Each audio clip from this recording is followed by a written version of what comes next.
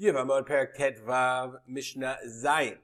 7th Mishnah in the 15th chapter of Yevamot. A woman says, comes back from Medina Tayam, and she says, Amra, Meit Ba'ali, ve'achar kach meit chami. My husband died, and then my father-in-law died. I mean, my husband went with his father on a trip. We all went on a fishing trip together. And first the shark came and ate my husband. And then a shark came and ate my father-in-law. So the Mishnah says, first of all, the vis-a-vis Ba'ali, she's ne'emenet. Tinaseh v'tito ktubata. Is she ne'emenet vis-a-vis her father-in-law? So the answer is, normally, let's say, if her father-in-law died first. She came and said, my father-in-law died first. So she would not be ne'emenet. Let's go back a couple of Mishnayot to Mishnah Dalet. In Mishnah Dalet, we learn that a woman is not reliable. For example, bat chamota, okay? Chutz b'chamota.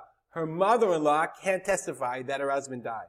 So we learn there's reciprocity in there. So if a mother-in-law can't testify about her daughter-in-law, a daughter-in-law also can't testify about her mother-in-law because they hate each other. And there's even though they love each other, some of them might, nonetheless, halachically, we make a rule. So, if she came back and said, Mein Chami, my father-in-law died, she would not be ne'emenet. Just like her mother-in-law would not be reliable about her. But here she says something interesting. She said, my husband died first. When her husband died, her father-in-law is still in the boat, is not her father-in-law anymore.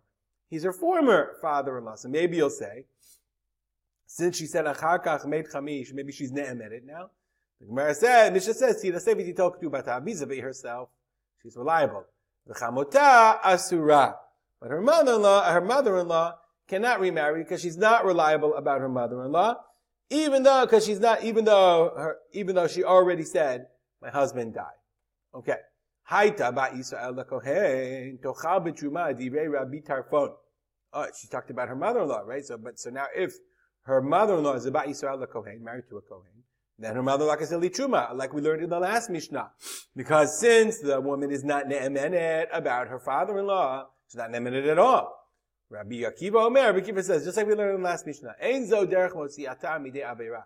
That's not the way to get her out of sinfulness, meaning you have to be machmir.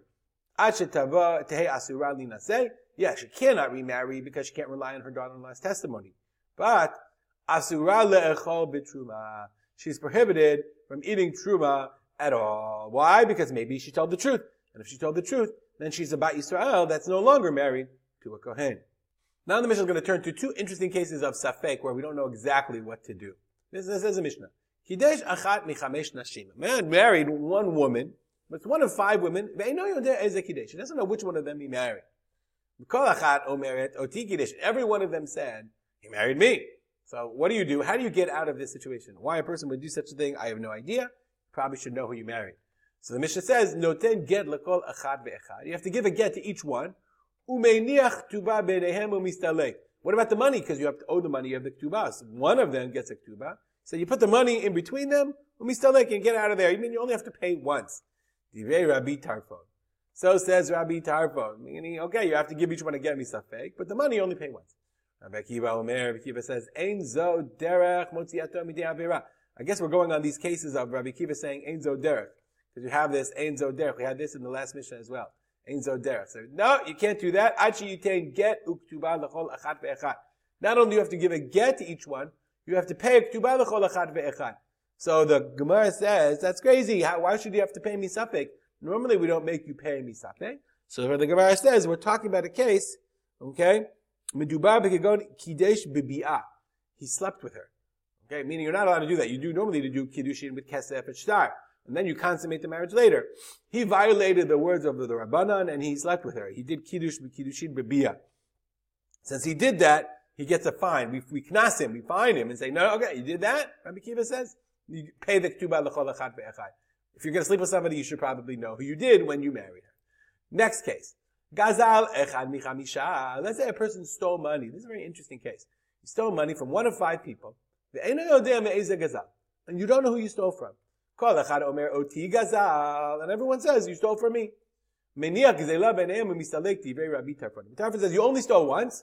So what you do is, you put the money in between them, and you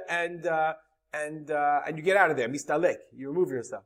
So says Rabbi Tarfon. Why you stole once, you only have to pay back once. And let them work it out.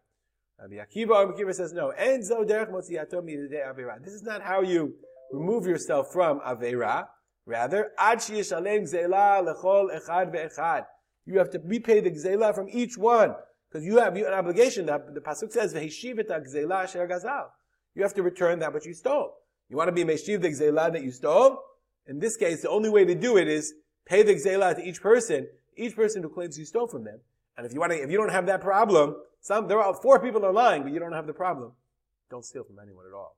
We'll stop here and dedicate our learning in memory of my father, Rav Simcha ben Yitzchak Kalman. Have a good day.